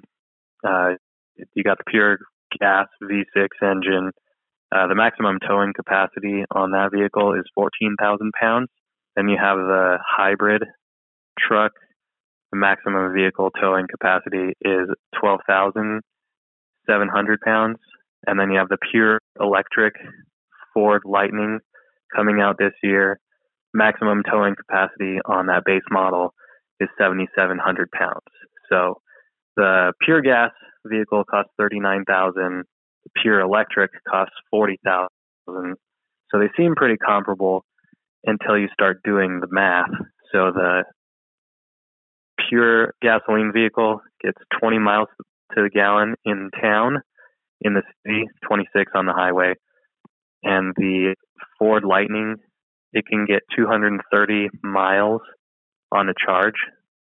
So basically, if you were to take, it's from the Bureau of Labor Statistics, 14.8 cents kilowatt per hour for electricity, it would cost you $18.75 to charge your vehicle to go 230 miles. Well, the V6 engine comes with a 23-gallon tank, so that allows 460 miles per fill-up. So let's double the electric to get the same apples-to-apples comparison. So it's $37.50 in electricity costs right now to have your electric truck charged, and it'll cost you $115 to fill up the tank. So, well, what's the problem, Joe? 37 sounds a lot better than $115.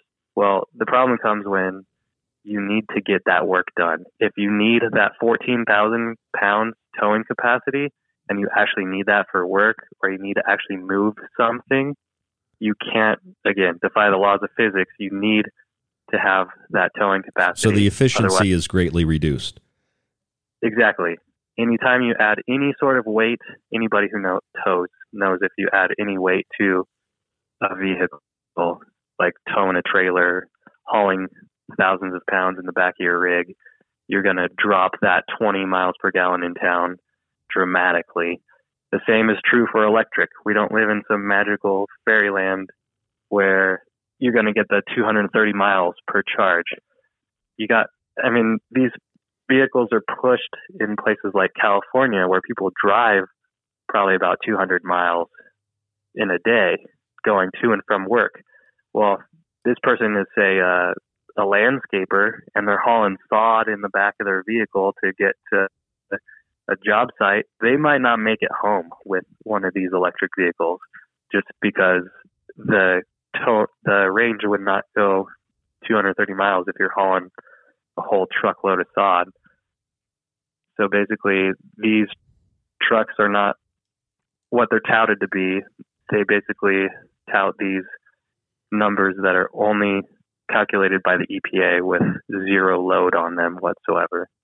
So basically what is happening here is a complex, but once you figure it out, it's a very easy thing to understand. It's a complex numbers game where they say, look, these are zero emission cars. And well, that's true in the sense that they might not be emitting, things from a tailpipe, but there has to be some production process to manufacture them. They don't just appear out of nowhere. So they have to be, the materials have to be extracted. They have to be transported. And the energy that goes into producing an electric car is more than goes into producing a gasoline-powered car, because there's a more intense energy process, and particularly in manufacturing the batteries for these cars. And I was also just reading, the whole idea tonight is that the technology isn't fully there for electric, for so-called renewables.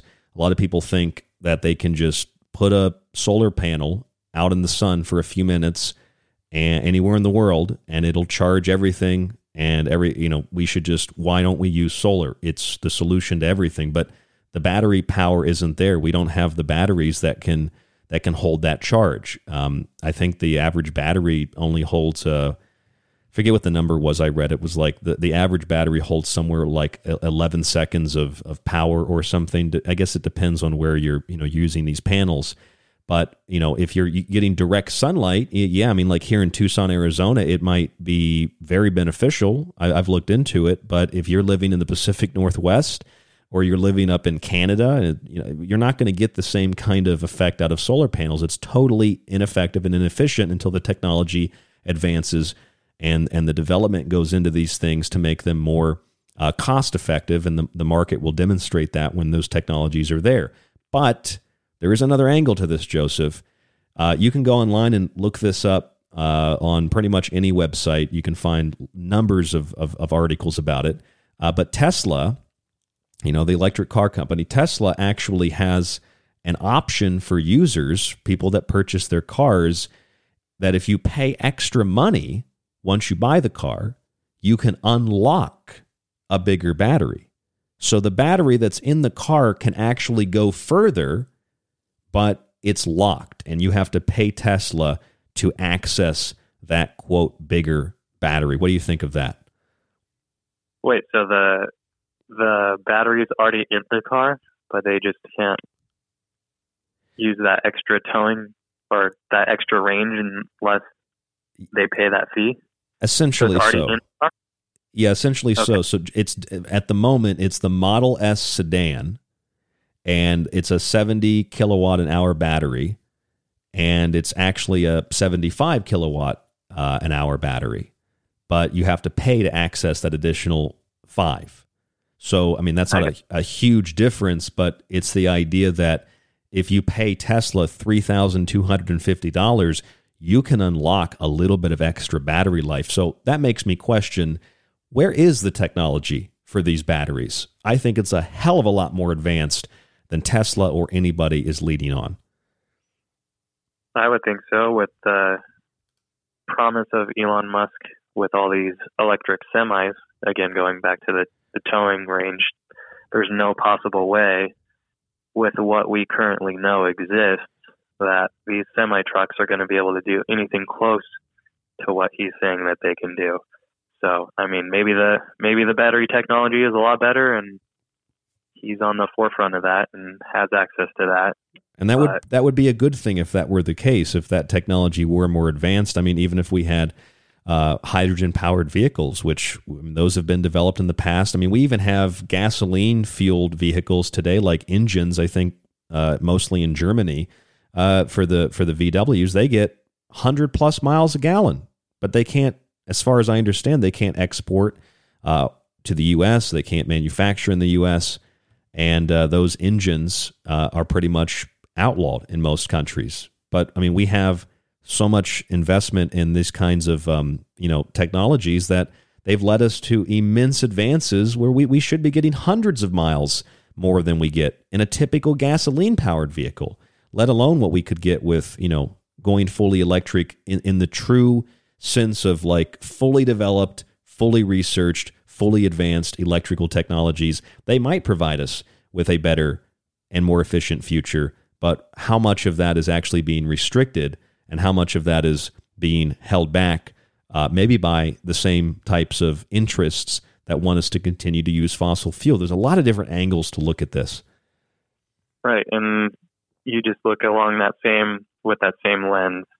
If we are able to have more efficient vehicles, say that battery technology does exist and we do have access to that and it is a cost effective, well, that doesn't really benefit the people who are profiteering off of this current oil situation. Yes. Those people don't make those profits that they're currently making if you will focus on efficiency. And that's the case with the trucks, and the case with you said Elon Musk's semis. Maybe he knows or has some technology that we're unaware of, but otherwise, these vehicles aren't going to be able to have the same hauling capacity as you said. So they're going to have to, I would imagine, drive more, and they're going to have to charge more, and that's going to put more of a strain on the grid, and that's going to mean we have to burn more fossil fuels to charge these things. And you're also driving more on, you mentioned this to me before, tires that are made of oil. So you're going to go through more tires. You're going to go through maybe replacing more roads because asphalt is made with oil as well.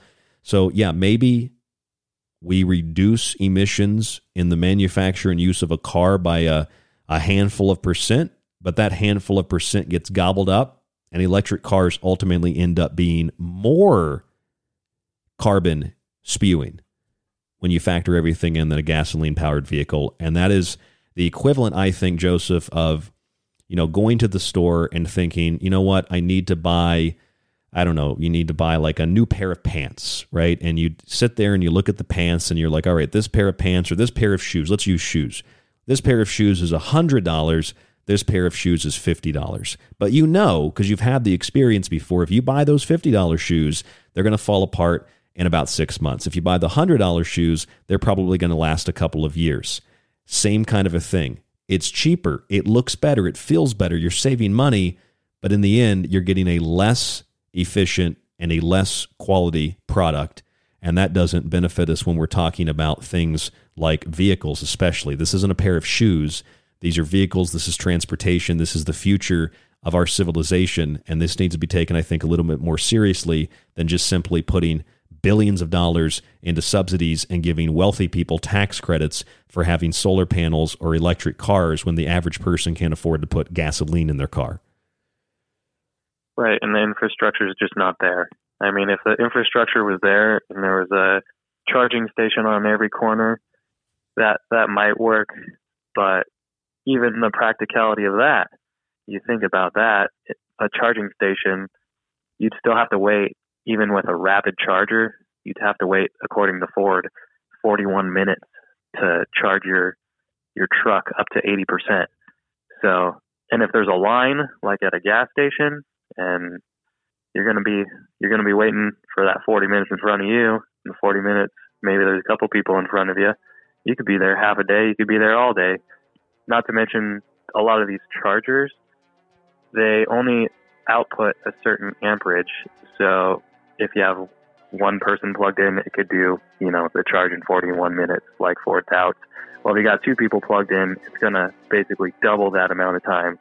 So instead of waiting to get your charge in 40 minutes, you're going to be waiting an hour and 20 minutes to get that one charge. So, I mean, just the feasibility and the practicality of a lot of this, even though there might be good intentions, the practicality of all of this doesn't make any sense with the way our current infrastructure is set up right now.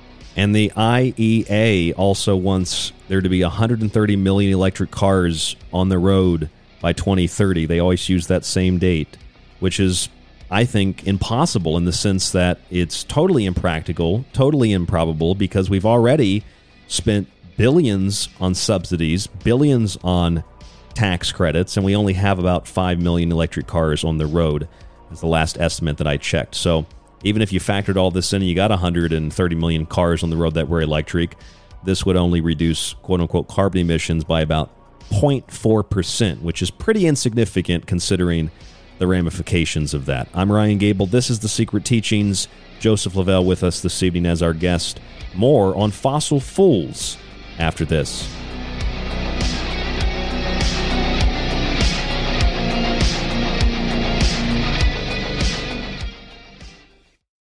The Secret Teachings is finally available on nearly every podcast platform, from Apple and Spreaker to Spotify and Podcast Addict. Also available as TST Weekends, our 1-hour Saturday morning show. Search the show name and start listening today for free. And if you want to avoid those annoying ads, visit www.thesecretteachings.info and subscribe to our ad-free archive with some of our older shows included. You'll get a private RSS feed and access to the montage archive and my digital books. Subscribe today or listen to the free show archive at thesecretteachings.info. If you enjoy The Secret Teachings and want to hold years of Ryan's research in your hands, grab a physical and digital copy of his books. Occult Arcana will introduce you to sacred myths, folklore, and alchemy. The Technological Elixir will take you from transhumanism and AI to black goo and UFOs. Food Philosophy will change your mind about what we call food, germ theory, and geoengineering. Visit thesecretteachings.info.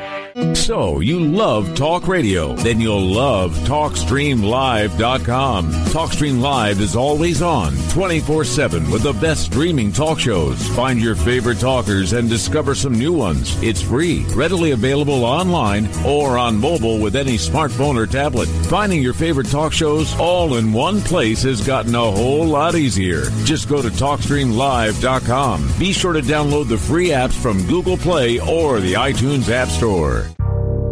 You are listening to The Secret Teachings. To contact the show, to share information and your opinion, or give recommendations, email rdgable@yahoo.com. Visit the Facebook page, facebook.com/The Secret Teachings, or visit the website at www.thesecretteachings.info.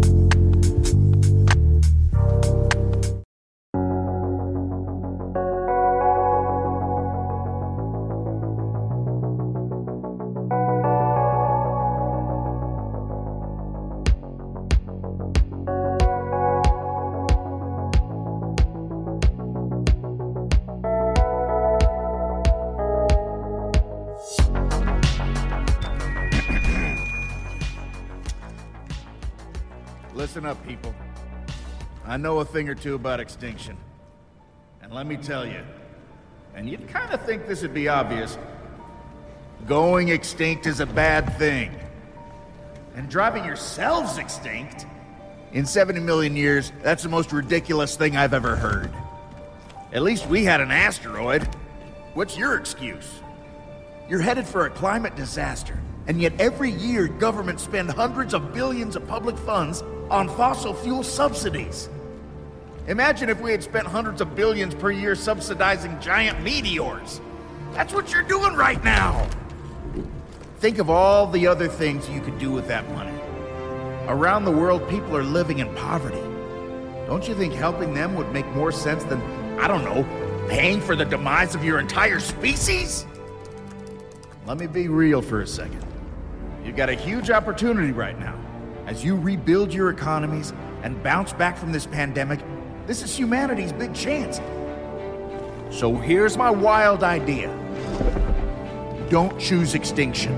Save your species before it's too late.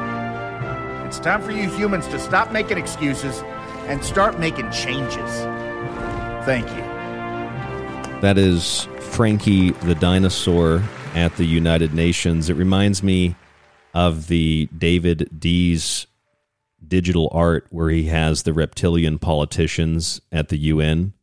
It's just too good. And that came out back in 2021, and it's been circulating on the internet. Probably seen it pop up 2 or 3 other times. It's kind of gone viral again. Just the idea that, we're going to go extinct.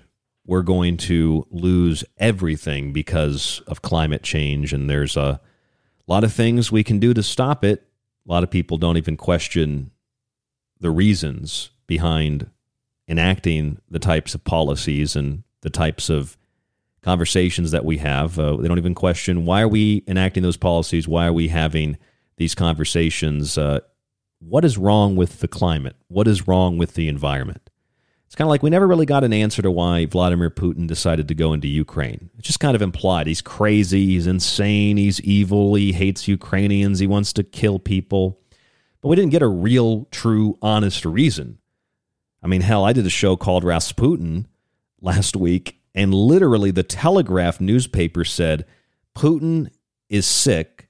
He has a really bad back. And they literally said his bad back may have contributed to him entering into Ukraine. And I mean, you couldn't, that sounds like the Babylon Bee. That sounds like an Onion article. That it's worse than that, because this is media today telling us that Vladimir Putin invaded another country because his back was hurting. I mean, they had other excuses too. They were like, his back hurts. They said he coughed in 2021. He had a coughing fit in 2020. I think it was 2020 or 2021. It was like a year ago. I think it was 2020, actually, because I remember it being like a year or so ago. He had a coughing fit. He coughed, his back. Oh, my back. You know, let's go get these evil Ukrainians. I mean, that's literally how stupid the media thinks we are. And that's what they're telling us about climate change, too. They tell us people are dying from more intense heat waves, although heat actually saves more people every single year than cold does. More people die from cold than people that die of heat. 7% of all deaths related to environmental exposures and things like this are caused by cold. Only 0.5% are caused by heat. So more people die from cold than die from heat. In fact, according to The Lancet, a study published in The Lancet in 2015 showed that 140,000 people die from heat every year. 2 million die from cold. Studies suggesting heat waves will kill more people also assume that humans will not adapt and do things like buy air conditioners. In fact, one study actually acknowledges we are not factoring in that people are going to buy air conditioners. If nobody buys an air conditioner and nobody tries to stay cool, which is absolutely contrary to human instinct, then yeah, more people will die. But generally speaking, heat is actually going to offset the number of potential, deaths because from so-called climate change, because more people will actually be saved because of increased temperatures than would have otherwise died from cold. We're not allowed to know that, though. And heat waves, they're not really getting worse. They're pretty steady over the last 100 years. And that is very clear in the statistical data.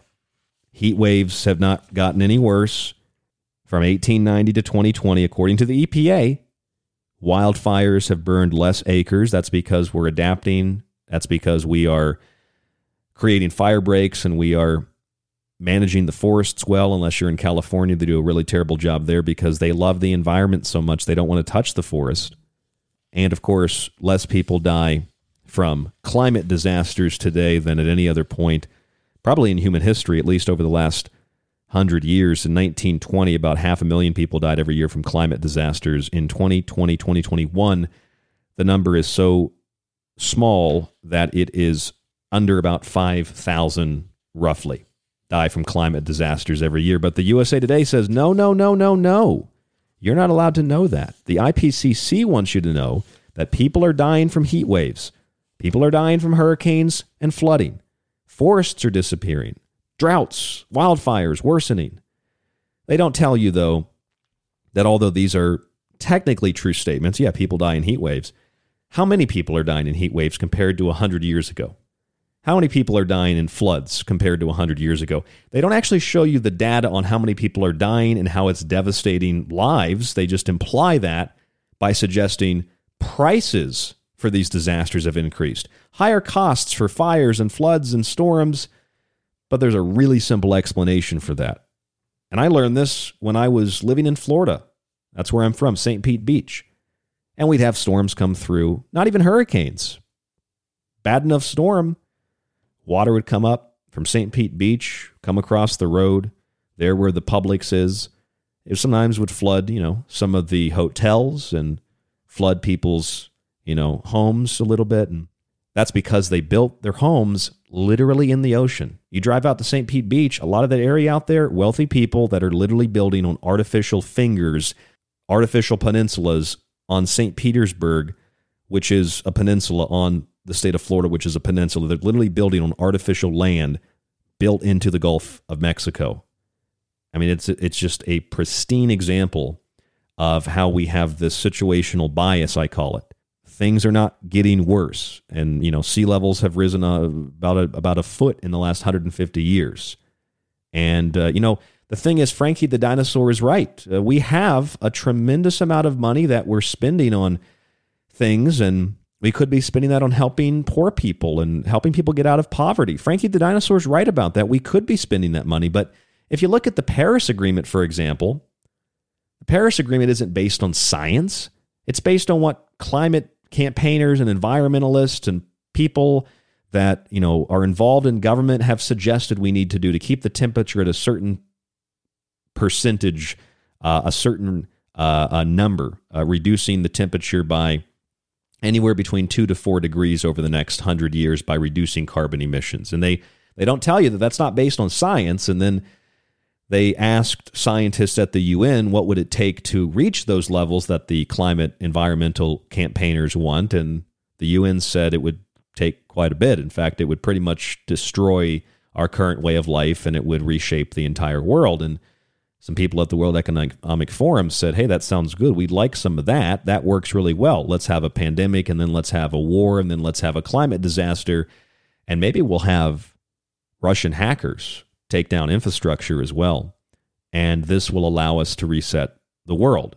The reality is, if you implemented the Paris deal entirely, totally implausible, totally improbable, totally unrealistic. No country is going to do exactly what they say as 100% efficiently as they could. People are not going to halt their lives like lockdown. Worse and worse every year. Lockdowns would have to get worse and worse and worse every year for this problem to be solved over the next 100 years. Quality of life would be reduced, and you'd have to spend upwards of $2 trillion, just for the initial climate pact in Paris. The U.S., I think it's estimated, would have to spend $5 trillion a year to meet these goals. Frankie the Dinosaur is right. That's a lot of money that we could be using to help build infrastructure and help bring technologies to poor countries that would allow them not to become these welfare states of the West, but so that these countries could develop the infrastructure and the education, have the sanitation, the water quality, and the food access that we have in the developed world that would lift them out of poverty. And then they would have more money to focus on things like the environment and more money to put toward things like innovation and adaptation to environmental issues. Frankie the Dino is right. A lot of money.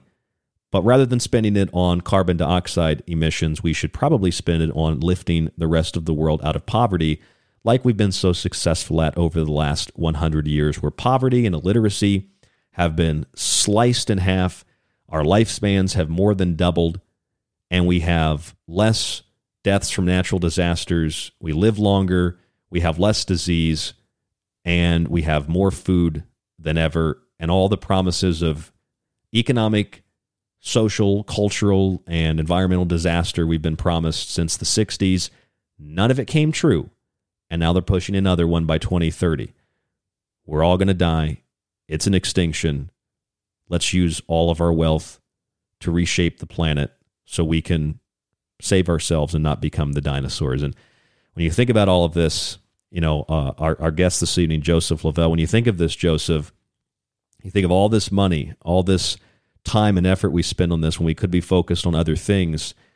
And you think of the effects that, not climate change, but the effects of not allowing the developing world to develop and allowing them to remain poor, the very opposite of climate justice, because African nations in particular are going to suffer the most if they're unable to develop. Poverty, disease, starvation, and death. This is basically rich countries telling poor countries, don't exploit your forests, don't exploit your oceans, don't exploit your land.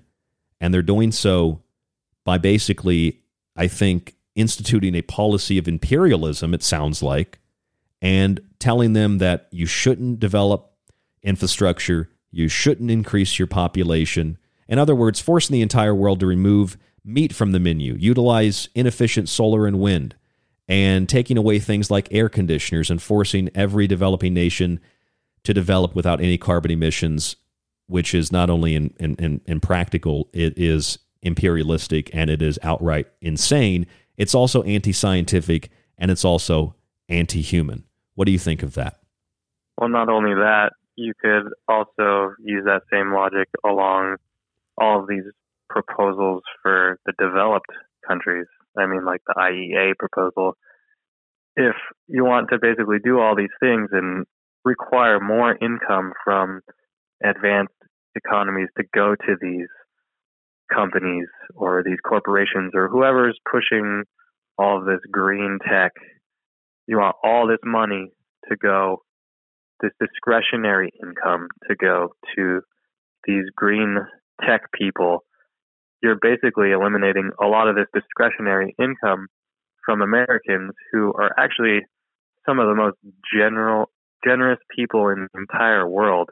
I mean, as far as charity goes, Americans give more to developing countries than nation states do.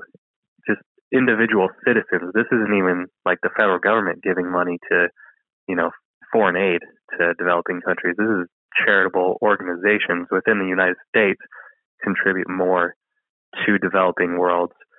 So if you take away that income source, to basically destroy all this discretionary income by mandate or lockdown, if you don't, threats, if you don't comply, you're basically cutting off the developing world at the knees from, charitable individuals. And that is reprehensible. And it's something that when we think about it from this perspective, we don't get this perspective in media. We don't get this perspective even from opponents to climate change legislation and the Paris Agreement and all of these things. This is a fact. This is something that is not disputable. When you prevent development and you prevent economic growth and you promote the very opposite of that in the name of saving the environment, you are condemning millions, hundreds of millions, and billions of people to death. It is a death sentence. The lockdowns thrust hundreds of millions of people into poverty and starvation, according to the United Nations.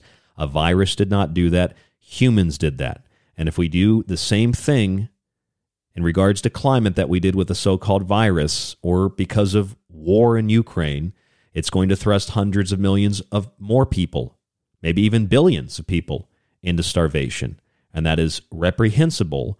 And the fact that this is very, very easy to see and very much common knowledge and very, very simple to understand shows us that the people that are promoting these things are either so absolutely ignorant and dumb and retarded, or they are some of the most evil people that have ever walked this planet, because they're doing it in the name of saving those people in the developing world.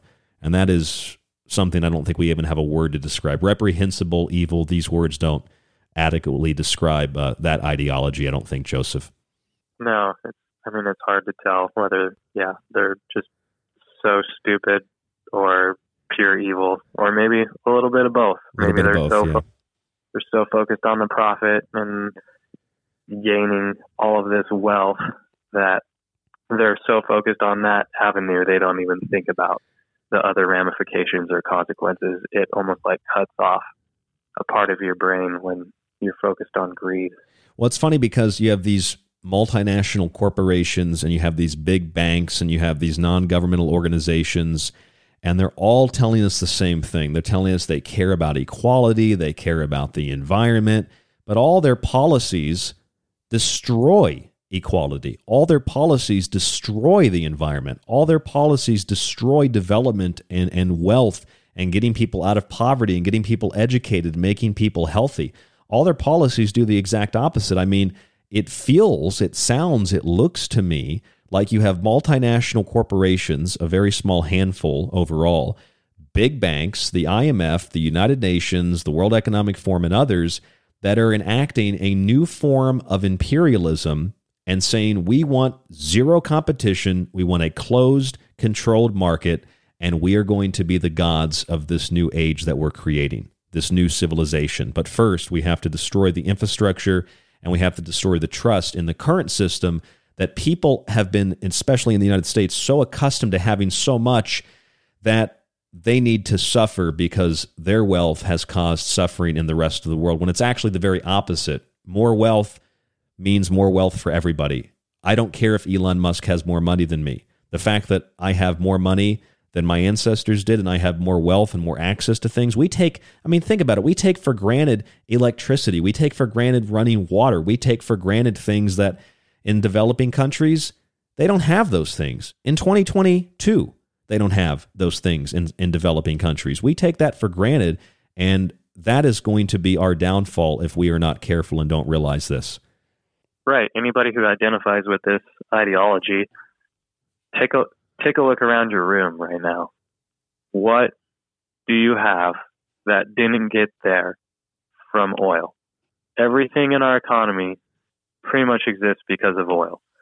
We have all of the things, the device you're listening to this show on, that was probably shipped overseas from halfway across the world, all thanks to oil. There's no such thing as an electric plane that can fly all of these goods and services across the world. There's so many different avenues in which oil runs through our entire economy and gets everything that we have and we take for granted. Everything in that room you're sitting in right now has come to you because of the miracle of oil. And would we rather give everything up, even the building that you're sitting in right now, just so that you could save the planet and maybe you'll be exposed to the elements and perish all for the good of the planet, which is totally asinine. Right. And that's the thing. We need that context and we need that perspective. These are things that we're not told. We're just, I think it's just a bit of a misnomer to say we've been lied to. We've been misled in a way that our perceptions have been molded to match the ideologies of big corporations and big banks and non-governmentals, and I think we just lost Joseph there, and think tanks, etc. The idea that all these alternative energies can just replace oil and coal overnight is a ludicrous assumption that people make. At the moment, wind produces less than 7% of all U.S. electricity as of 2018. 2% is produced by solar. That means 91% of electricity on average in the 21st century, moving into 2022, 2023, about 90+% of it is still produced through fossil fuels. And even by 2040, 2050, it's estimated might be 15, 20% produced by renewables. Renewable energy sources don't produce a lot of energy because the technology, although it might be there in some respect, it's not being implemented, or it's not there, it's not developed. A great example comes from the European Union. Over the same time period, about 2018, 14% of the energy in the EU was produced through renewables. But Joseph, what they don't tell you about the European Union is that a percentage of that, 2.7%, came from solar and wind, but 10% came from what they call biomass. And biomass is a fancy word for wood, which is a renewable resource. And in the EU, that 10% that made up the renewable energy that they call biomass came from wood that was imported from the United States in ships that were powered with diesel fuel that emit more carbon dioxide than coal when it's burned. So a crackerjack job of using renewables, wood, and shipping it across the ocean from the United States in diesel-fueled ships might sound good. We use biomass. Well, you're actually creating more of a problem using that and shipping that wood in from the U.S., than you would if you'd be burning coal, for that matter, which is an astounding thing to think. The inconsistencies, the context, this stuff is really just stunning and fascinating to me, Joseph. I want to thank you for coming on the show tonight. We've only got about a minute or so. If you want to provide some final comments to the audience. Well, the good news is most of these policies don't come to fruition, like the IEA 10 points. They say this all needs to be implemented in 4 months. Well, the not going to average happen. person doesn't give a damn about stopping driving right now. They got to get to work. They got to continue to feed their families. And at the end of the day, I think people pursuing their own self-interest, and they actually take it upon themselves to make a difference when they can. They recycle. They actually do care about, leaving the world a better place than they found it. That's the good news is if people continue to go down this path that we have been as humans, trying to continue to improve efficiency and better ourselves, better the planet, better the lives of others, then I don't think a lot of these policies will be able to be enacted 100%. No, they're totally impractical. They're asinine, some of them. And I think it's more about conditioning us to have less, conditioning us to live in a completely different world. Not that world's going to be experienced by us or our children, but they're planting the seeds of an artificial transition, which we saw with lockdowns with COVID. We're seeing partially with oil and gas prices and what's going on in Ukraine. And we're seeing with the idea that the climate is changing rapidly. We need to do something. You're right. A lot of this stuff isn't actually being implemented, but the ideas are still being planted. And those are dangerous ideologies that over generations will grow into something that might be devastating, not because of the climate, but because of the reaction to these things that we have today, devastating for future generations. Joseph, thank you so much for coming on the show. Thanks for having me on, Ryan. Appreciate it. Yep, you have a good night. And also, by the way, out there just east of you, not to give away your location, but east of you in Idaho, they actually built not electric planes, but nuclear-powered planes back there in, I think, the 40s and 50s near the Idaho National Laboratory. Interesting little piece of history. I'm Ryan Gable. This is The Secret Teachings. Thank you so much for tuning in to the broadcast. Leave us a review on the podcast radio player that you're listening to the show on, please. If you're interested in the advertisement-free archive with all of our shows, montages, digital books, you can download the shows, again, ad-free. Get a private RSS feed, www.thesecretteachings.info. Subscribe today, support The Secret Teachings, grab a copy of one of my books, read reviews on the website, Occult Arcana, The Technological Elixir, which, by the way, all this stuff tonight, it's in the Technological Elixir, and Food Philosophy. TheSecretTeachings.info, rdgable@yahoo.com. The music tonight, White Bat Audio. I'm Ryan Gable. That's Joseph Lavelle. Thank you for listening. Thank you for tuning in. Stay safe, stay informed, stay healthy. And we'll talk to you on the next broadcast.